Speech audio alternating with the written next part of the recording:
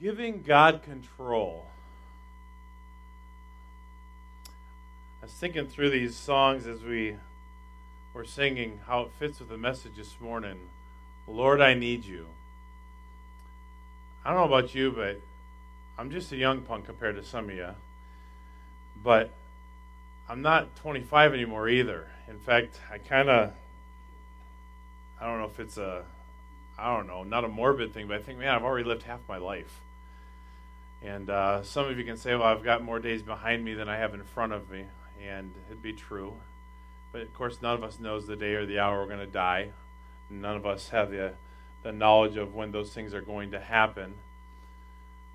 But the reality is, the older I get, the more I realize what I do not know, what I cannot control, what I cannot change, and how much I need God.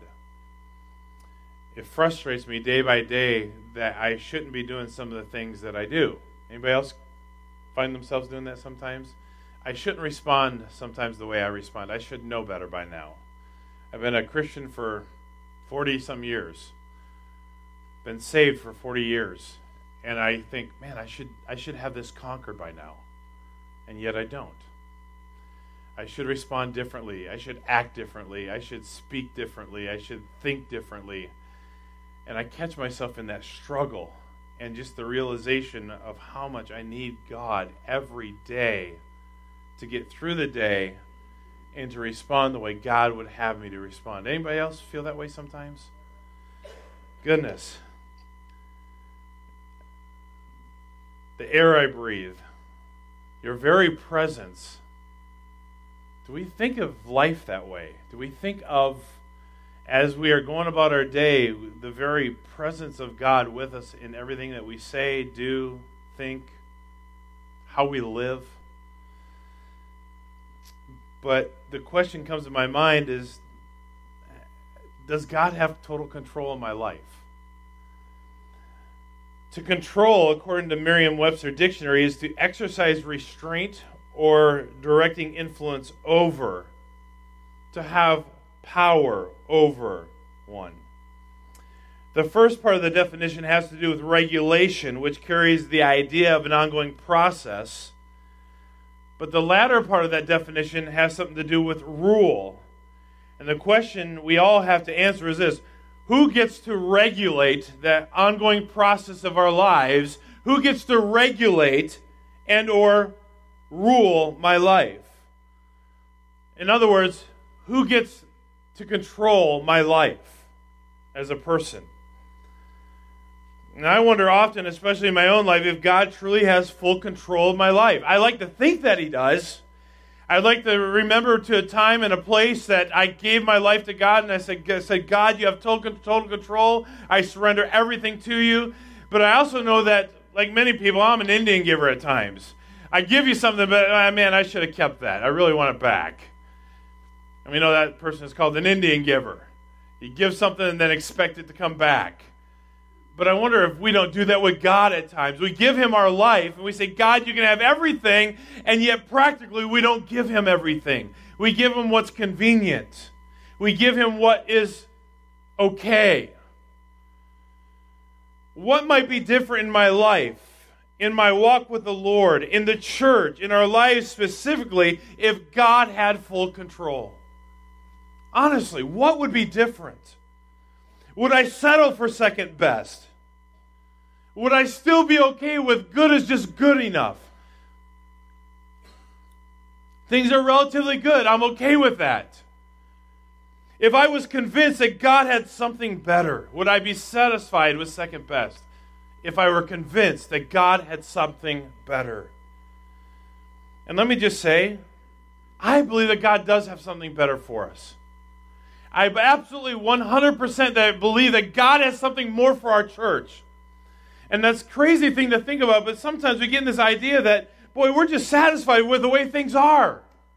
Yeah, things could improve, things could get a little bit better, but, things are generally speaking okay.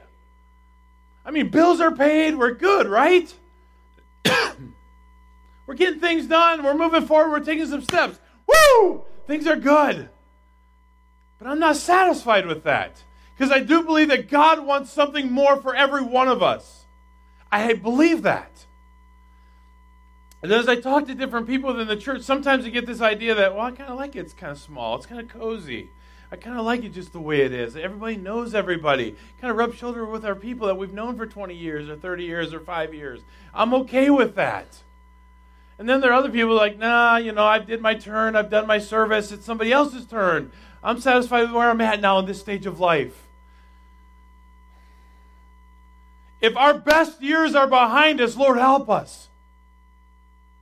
We ought to want something more from God. We ought to want something bigger and better in our lives that we want to see God do and accomplish for us. I mean, I'm trying to learn everything I can to help our church take another step. I said 6.5 years ago, I wanted a church that was healthy and a church that has impact.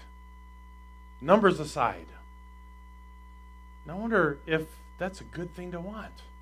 A church that's healthy. What makes a church healthy? Well, we have people that are growing in the Lord, first and foremost. People that are taking steps spiritually in their walk with God. People who are obedient to do the things for God that God has expected of them. And we grow in those areas. In fact, my desire for every one of us in this church, in this congregation this morning, is I don't care where you're at, take another step. Just take another step. Wherever you are. Everybody's on a different place in the journey with their walk with the Lord. But take another step. Don't get satisfied and settled in where you're at. And then be a church that has impact in the world that we live in. If we have no impact, what are we doing? Right? Honestly? Would you agree with that? If our church doesn't have impact, what are we doing? If we're not doing what we're doing to have impact in the world, then we might as well just shut the doors. We need to have impact in the world. Christ came to seeking to save sinners, right? He didn't come to be served, but to serve and give his life as a ransom. If it was important to Jesus Christ, it ought to be important to us, right? Thank you, all three of you. No, I just believe God wants something more for us. But we won't want something more as long as we are willing to settle for something less. Does that make sense? You won't want anything more or better if we're willing to settle for less than is best. If you would, take your Bibles and turn to Jeremiah chapter 29, verse 11. It's a familiar verse, but I really want us to think about it in this context of asking God to do something big in our lives. Of not settling for second best or second rate or good is good enough or things just being okay. I want you to think about it in terms of God wants the best for us. Listen to what God's word tells us in this verse. It says, "For I know the plans I have for you." This is the Lord's declaration. Plans for your welfare, not for disaster, to give you a future and a hope. Do you realize that when this was written, it was during a time of Israel's devastation? Things were not all hunky-dory and great and perfect. There was chaos in the land when this was written. And there was a specific context in which it was written, but practically speaking, he says, I know the plans I have for you. And he says, this is the Lord's declaration. In other words, he says, I know what's best for you. Did you catch what the Lord said? He says, I know the plans. Just let that settle in for a minute. God says, I know the plans for you. Plans for your welfare, your well-being, not for disaster. Plans for your future and a hope. What are the things that we are most apt to take control of in our lives? What are the things that we are most likely to settle second best in? What are those areas that we are willing to just say, well, things are probably not going to change. Things are probably not going to get better. Things are probably not going to be any different now than they were, 6 months from now. So I'm just going to be satisfied with where they're at and just kind of hope things don't get worse. Those are the things that we try to control. The things that we say, well, I've given up, and that's my control, is that I'm giving up. He says, I have plans for your welfare and your well-being, not for disaster. He says, I did not plan that for you. plans for your future and hope. He says, I plan to give you a hope, something better to look for. What is hope if we don't have hope? Hope is something that we look forward to, something that we put our confidence in, something that we look forward to. What are the things that we are most apt to take control of daily? Our welfare, our future, our hope. Add to that our family, our finances, our futures. We try to control those things. And when we feel like we don't have control, we just kind of either let it go to whatever happens, or we just kind of give up, or we just kind of do what we know to do, even though it may not be the best thing. We just kind of do anything but get on our face before God and say, God, if you have the plans, please show them to me. And we settle. Are we interested in knowing these plans? In fact, look at verses 12, 13, and 14, which we don't often see in the same context of verse 11. Verse 12 says, you will call to me and come and pray to me, and I will listen to you. I mean, get that right then and there. God says, if you will call me, I will listen.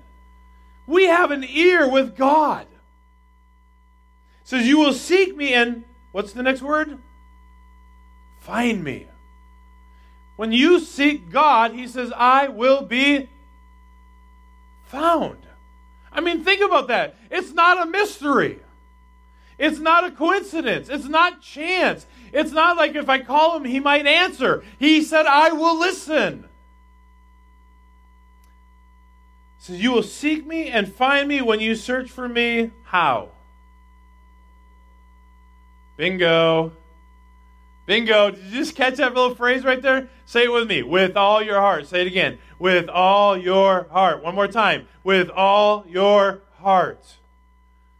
Now let's take a little question survey. You don't have to raise your hand. But in your mind, answer this question, because you and God know the answer to this. Are you seeking God with all your heart? Are you seeking God with all your heart? Or have you settled for less than God's best? You've become satisfied with this is just how life is.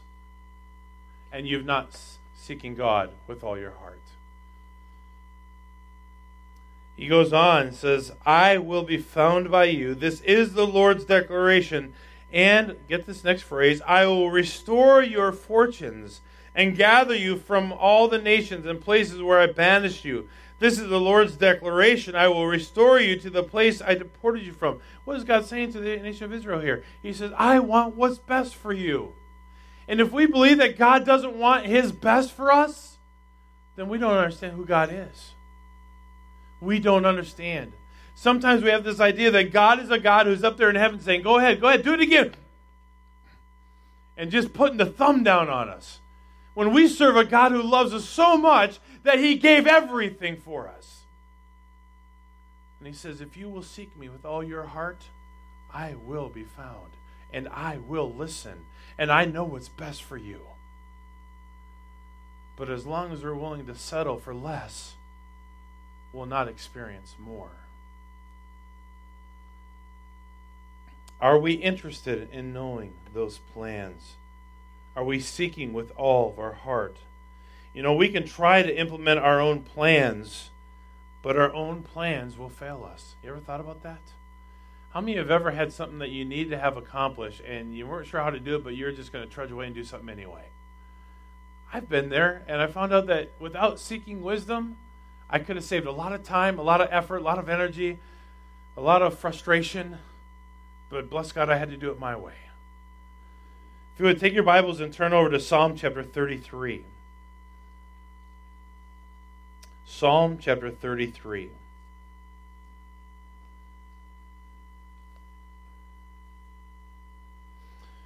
I love this psalm. We can try to implement our own plans, but our own plans will fail.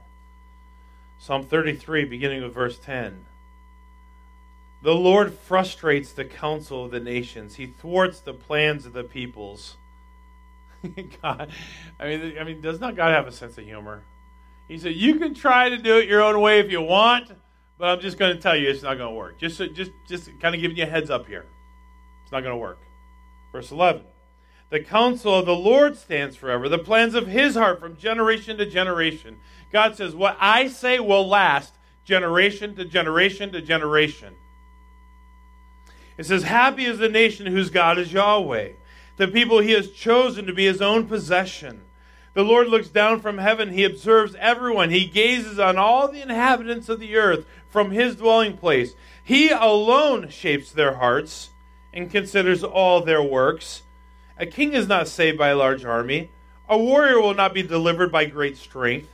The horse is false hope for safety. It provides no escape by its great power. What's he saying here? Everything that a person or a country or a nation could do to build up themselves is going to be what? Futile. He says you might trust in your strength, you might trust in the horse, you might trust in whatever it is that you want to trust in, but it's not going to work. That's amazing. So he says, provides no escape by its great power. Verse 18, now the eye of the Lord is on those who fear him, those who depend on his faithful love to deliver them from death and to keep them alive in famine. So, it kind of goes along with what he's saying there in Jeremiah chapter 29.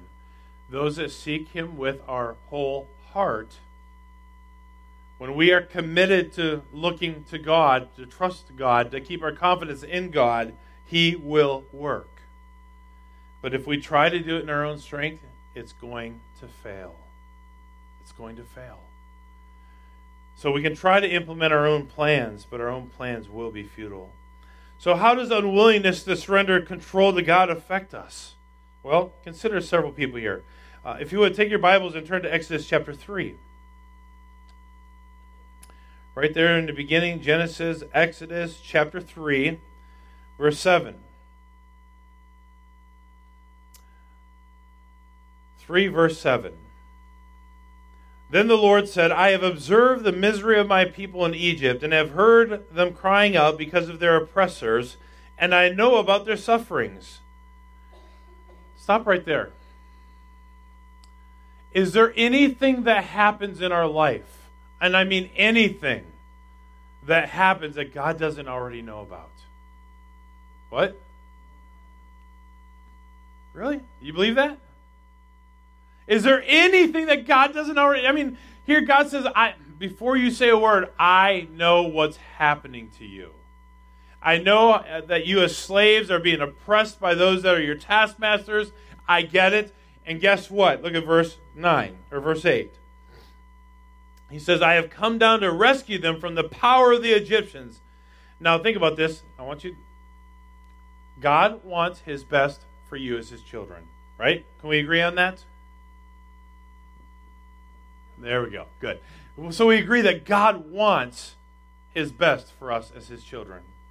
And as they were going through the misery of being whipped and scorned and put to hard labor and task, God says, I know what's going on, and I'm come to deliver you. But he didn't just say deliver them. He says, and to bring them from that land to a good and spacious land, a land flowing with milk and honey, the territory of the Canaanites, Hittites, Amorites, Perizzites, Hivites, Jebusites, and a bunch of otherites. The bottom line is God said this, I want what's best for you. But God, do you understand that there are some other people already there where you're telling us that we can have? Mm-hmm. Yep. Well aware of it. Got it all under control. Question is, do we want for us what God wants for us? Do we want for us what God wants for us? Or are we willing to settle? And we can go on and talk about the saga of the Israelites and coming out of Pharaoh's bondage all day long, and they were never satisfied. Would to God we'd have just stayed in Egypt, and really, was it really so much better there? No, of course not. But they weren't seeking God with all their heart, even though God wanted something better for them. He goes on. Verse 9, the Israelites cry for help as, come to me, and I have also seen the way the Egyptians are oppressing them. Therefore go, I am sending you to Pharaoh so that you may lead my people, the Israelites, out of Egypt. How does unwillingness to surrender control to God affect God's people? And God had to sit there and work with Moses to get him to the place where he's willing to surrender. How hard does God have to work in our lives to get us willing to surrender? Or how about Joshua chapter 7? If you would turn over there. Joshua judges Ruth. Joshua chapter 7. This is a sad story. In Joshua chapter 7 and verse 1, says, the Israelites, however, were unfaithful regarding the things set apart for destruction. Achan, son of Carmi, son of Zabdi, son of Zerah, and the tribe of Judah took some of what was set apart. The Lord's anger burned against the Israelites. We go down to verse 10.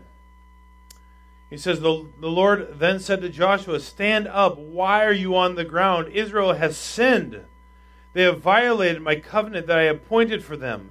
They have taken some of what was set apart. They have stolen, deceived, and put the things with their own belongings.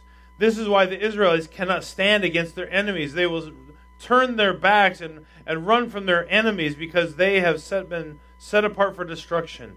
I will no longer be with you unless you remove from you what is set apart. How does an unwillingness to surrender to God affect people? If they would have trusted God, God already said the battle is yours. This should have been a very easy, simple battle.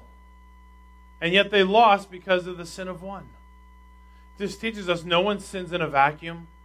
Nobody can say, well, my sin doesn't affect anyone else. It does. The Israelites were unfaithful. Israel has sinned. They didn't trust God. You think God wanted them to lose the battle? You think God couldn't give them the strength and the will and the ability to overcome? He could have. But he says, I'm not going to as long as there's sin. Let's come back to the same phrase. If you seek me with all your heart. They weren't seeking God, they were seeking self-interest. How about Jonah chapter 1? Book of Jonah. Jonah, Micah, Nahum, Habakkuk, if I can find it. There we go. Little book. Jonah chapter 1 says, the word of the Lord came to Jonah, son of Amittai. Get up, go to the great city of Nineveh and preach against it, because their wickedness has confronted me. I want you to go. You see the theme in all these things? Moses, go. Achan and the Israelites were to go forward in battle. Jonah is supposed to go to Nineveh. It's a great city, said it took a great city of 3 days' journey. In other words, it would take 3 days to walk from one side to the other. Maybe it's a great city like Dallas or Chicago or some big city if you're to walk across it.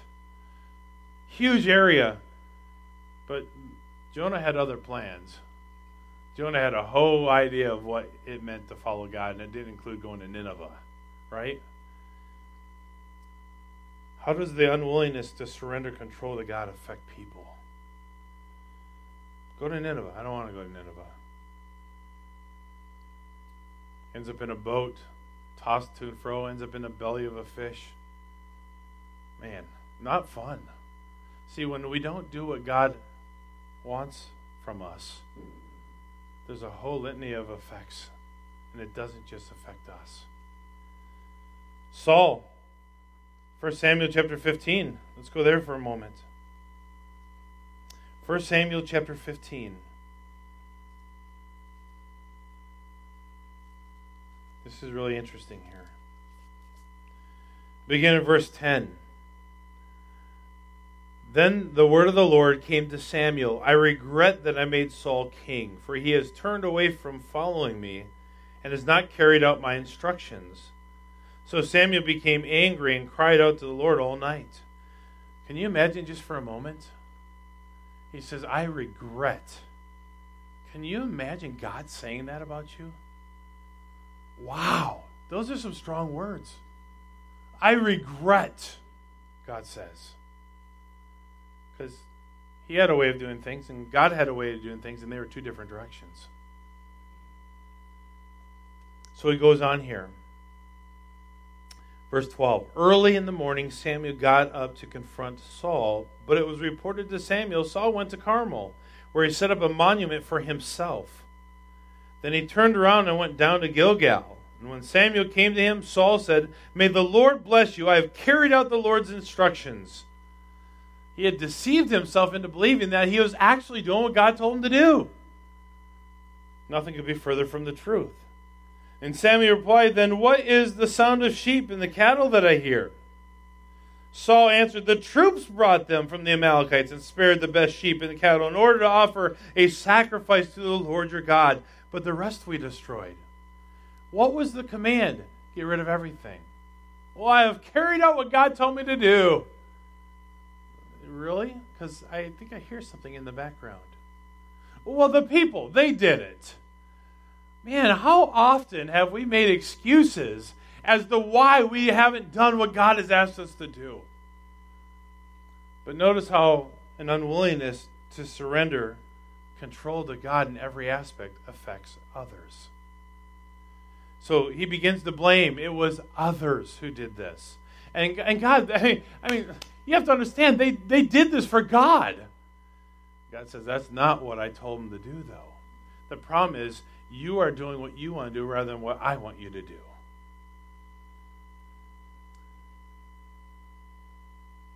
So verse 16 says, "Stop," exclaimed Samuel. "Let me tell you what the Lord said to me last night." "Tell me," he replied.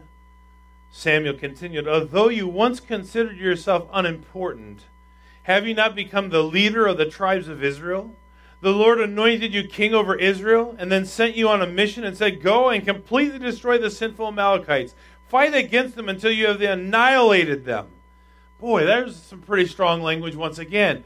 Go until you have annihilated them. And he says, "God, I kind of got a better plan. I want to keep some of the best sheep, some of the best oxen. I mean, after all, we're going to sacrifice them for you, Lord. So why didn't you obey the Lord? Why did you rush on the plunder and do what was evil in the Lord's sight?" "But I did obey the Lord," Saul answered. "I went on the mission the Lord gave me. I brought back Agag, king of Amalek, and completely destroyed the Amalekites." Well, wait a minute, Saul. You're telling me that you obeyed, but in the next breath you're saying, "But I spared King Agag." You were to destroy everything, annihilate everything. But isn't that like us sometimes to say and to convince ourselves that we're doing what God wants us to do, when we know deep inside we're not? I mean, there is no amount of reasoning that Samuel could have gone with before Saul and convinced him that, because Saul was convinced that he was doing what God had told him to do. Sincere? Maybe. Sincerely wrong? Absolutely. It was partial obedience, which is really fully disobedience. I mean, when God tells you to do something, you do it half, and then say, "Well, I'm doing everything God asked me to do." No, we're deceiving ourselves.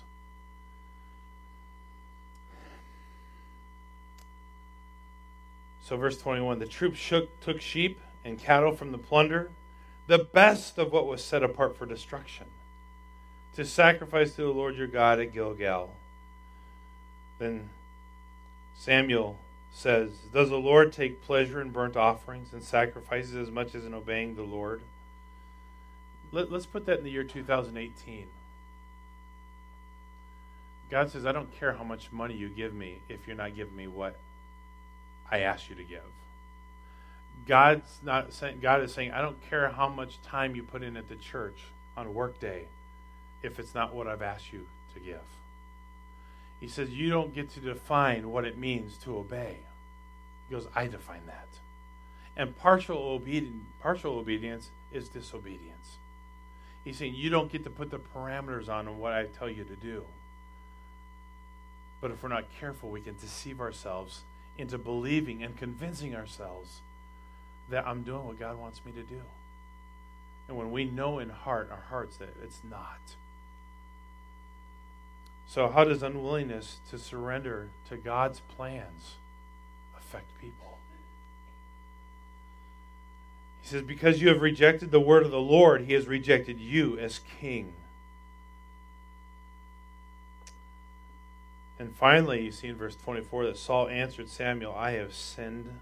I have transgressed the Lord's command and your words. And because I was afraid of the people, I obeyed them." It doesn't matter why we do what we do. if it's not what God wants us to do. We have to come to that place that Saul did there for that moment and say, okay, God, I'm sorry.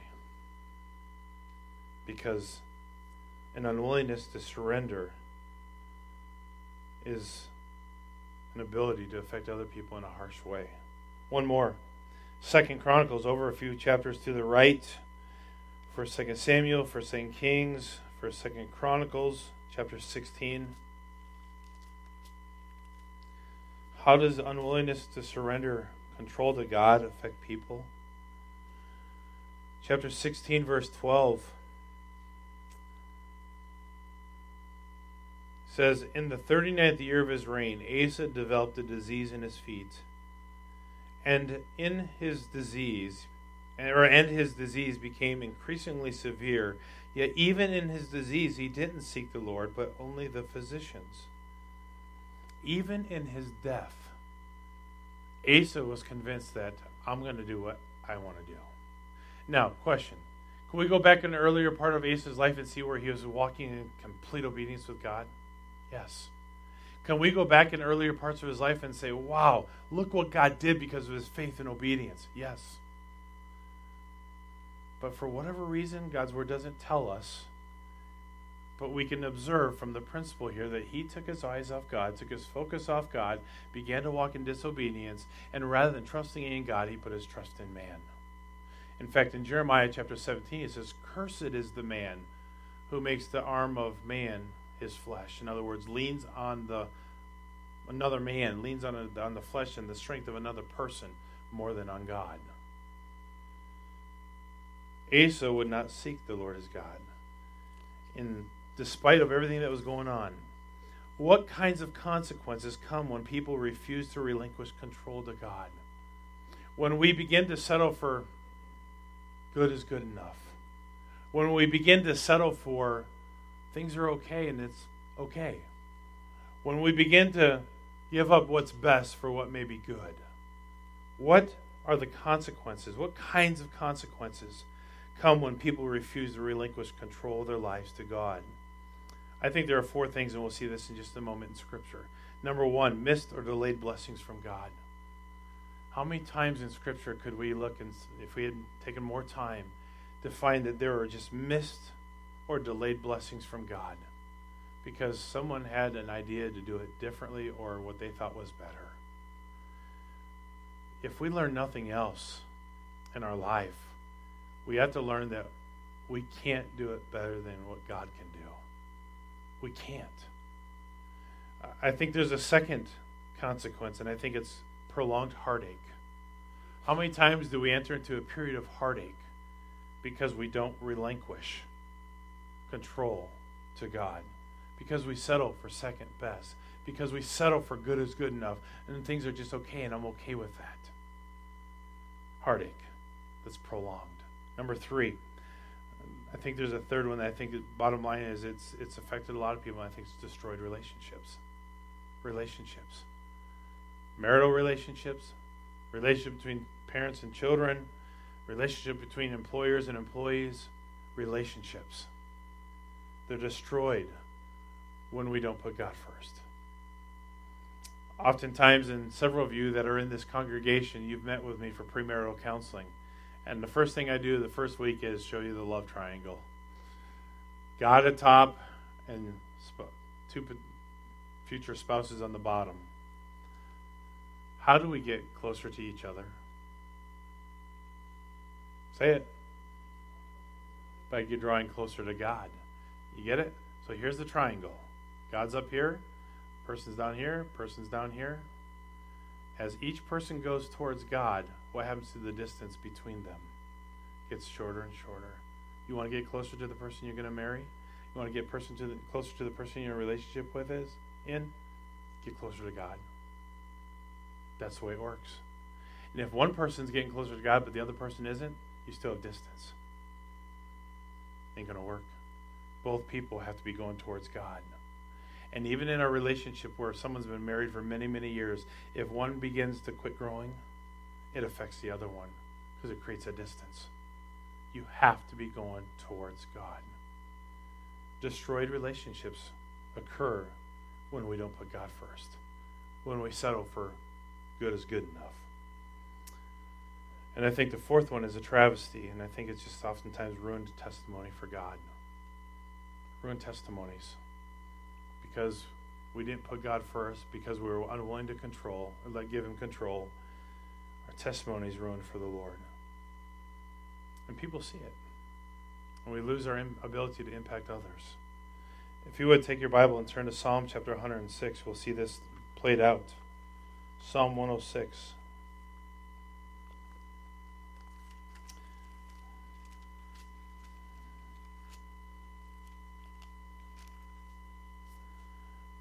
Just look at three or four verses here, beginning with verse 24.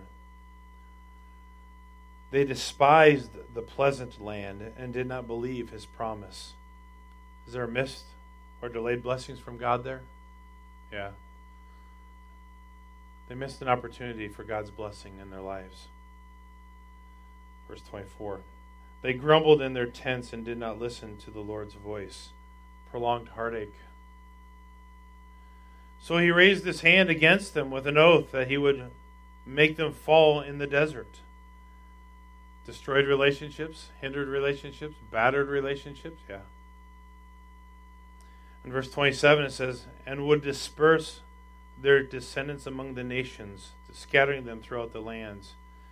A ruined testimony for God and what He could have done and what their story could have been, what their story might have been. You see, when we don't relinquish control to God in every aspect of our lives, there are missed blessings. There are prolonged heartaches. There are destroyed relationships, ruined testimonies for God. I want to close by looking at just three verses or four passages real quick. Number one, Psalm 37:23. Consider what God's word reminds us of. In Psalm 37:23 says, the steps of a good man are ordered by the Lord. So God makes this statement. He says, I'm willing, in fact, I'm wanting. And that word, the idea behind good man is the idea of mature. A person who is mature, God says, I will guide their steps. The steps of a good man are ordered by the Lord. God says, I'll tell you exactly where to go. I'll tell you exactly what to do. But how can we know what God is telling us? How can we know where God is leading us? You have to get close. I said in the beginning, my desire for every one of us, I don't care how long you've been a Christian, how long you've attended church, wherever you're at, take another step. If you're not used to reading God's Word, then try read it a couple times this week. Man, set a goal. Maybe to say, God, I'm going to read every day this week might be a little bit ambitious for some of you. Say, God, help me to read 2 or 3 days this week. God, help me to pray a couple days this week. I'm not used to praying. I really don't know how to pray, but God, would you teach me to pray? Help me to pray a couple times this week. If you're not used to praying, make that goal. If you've been a Christian longer, then say, God, help me to pray every day. Help me to go to you every day. Take another step wherever you're at.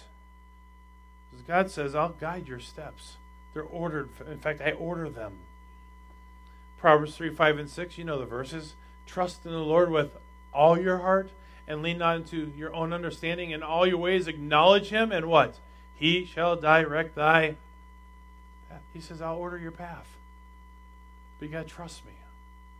Don't do it the way you want to do it. Do it the way I want you to do it, He says.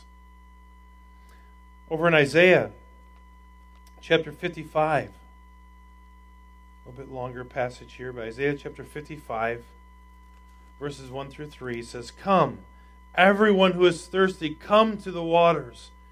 And you without money, come, buy, eat. And I come, buy wine and milk without money and without cost. Why do you spend money on what is not food and your wages on what does not satisfy? Listen carefully to me and eat what's good, and you will enjoy the choicest of foods. Pay attention and come to me. Listen so that you will live. I will make an everlasting covenant with you. The promise is assured to David. And then he goes on down to verse 6.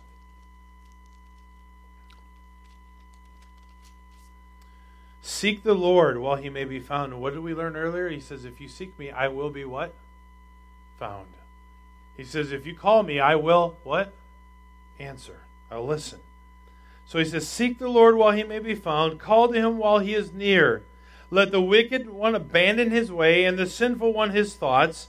Let him return to the Lord, so he may have compassion on him, and to our God, for he will freely forgive. So, what's he telling us here? No matter where you're at, if you're come to the realization that you're not where you should be, he's a God of second chances. He's a God that forgives. He's a God that says you can have a do-over. Isn't that awesome? Oh, come on now. Is that not awesome? God is a God of do-overs. I'm thankful for that. Because there's days I need a do-over. I need to start fresh. There's days I just blow it and I say, that was really stupid. Lord, forgive me. Start over. I'm glad he's a God of second chances.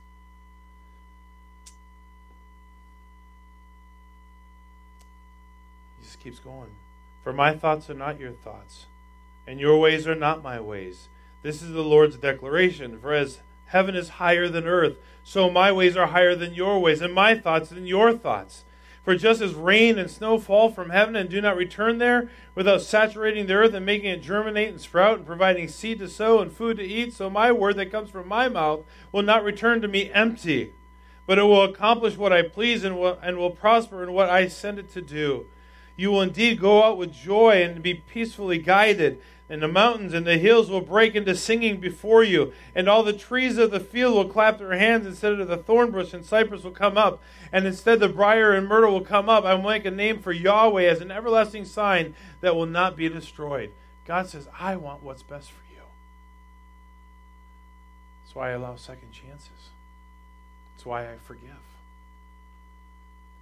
And 1 John reminds us that process. If we are willing to confess our sins, he is faithful and just to forgive us our sins and to cleanse us from all unrighteousness.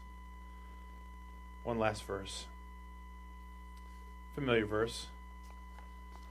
Matthew 6:33 says, but seek first the kingdom of God and his righteousness, and then all these things shall be added unto you.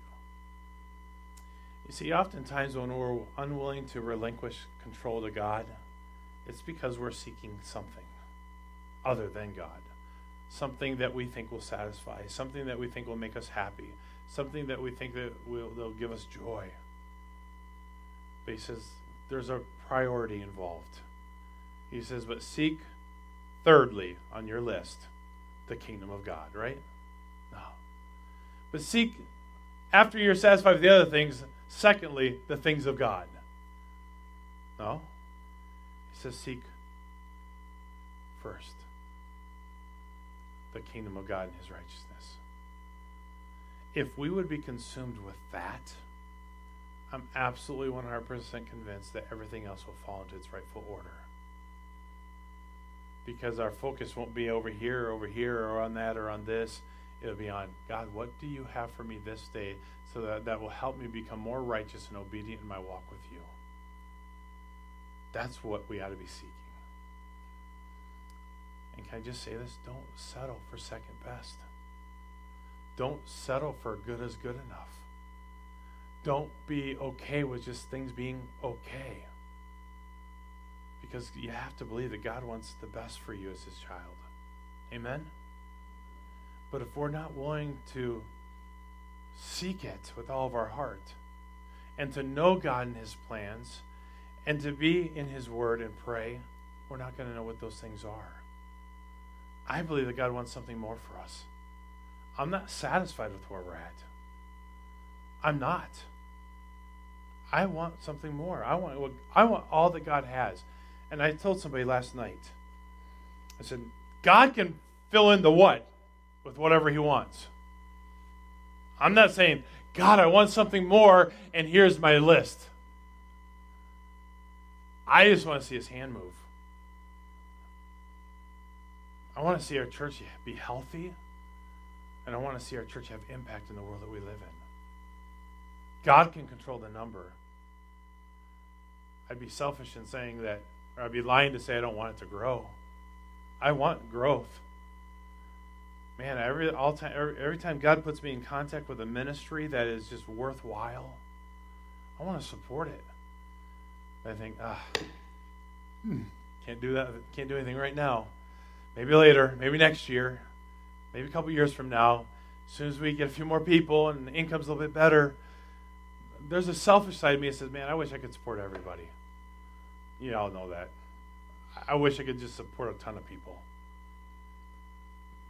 But as long as we're willing to settle for second best, and good is good enough, and okay is just okay, and just give God partial obedience, which is full disobedience, things aren't going to change. And it starts with you and I as individuals. But we have to know that our unwillingness to surrender all affects those around us, right? You see that in all those examples. God wants something better. But until we want what God wants for us, things aren't going to change. As long as we're willing to settle for less, we won't want more. That's a problem. And that's something that you and I have to deal with before God.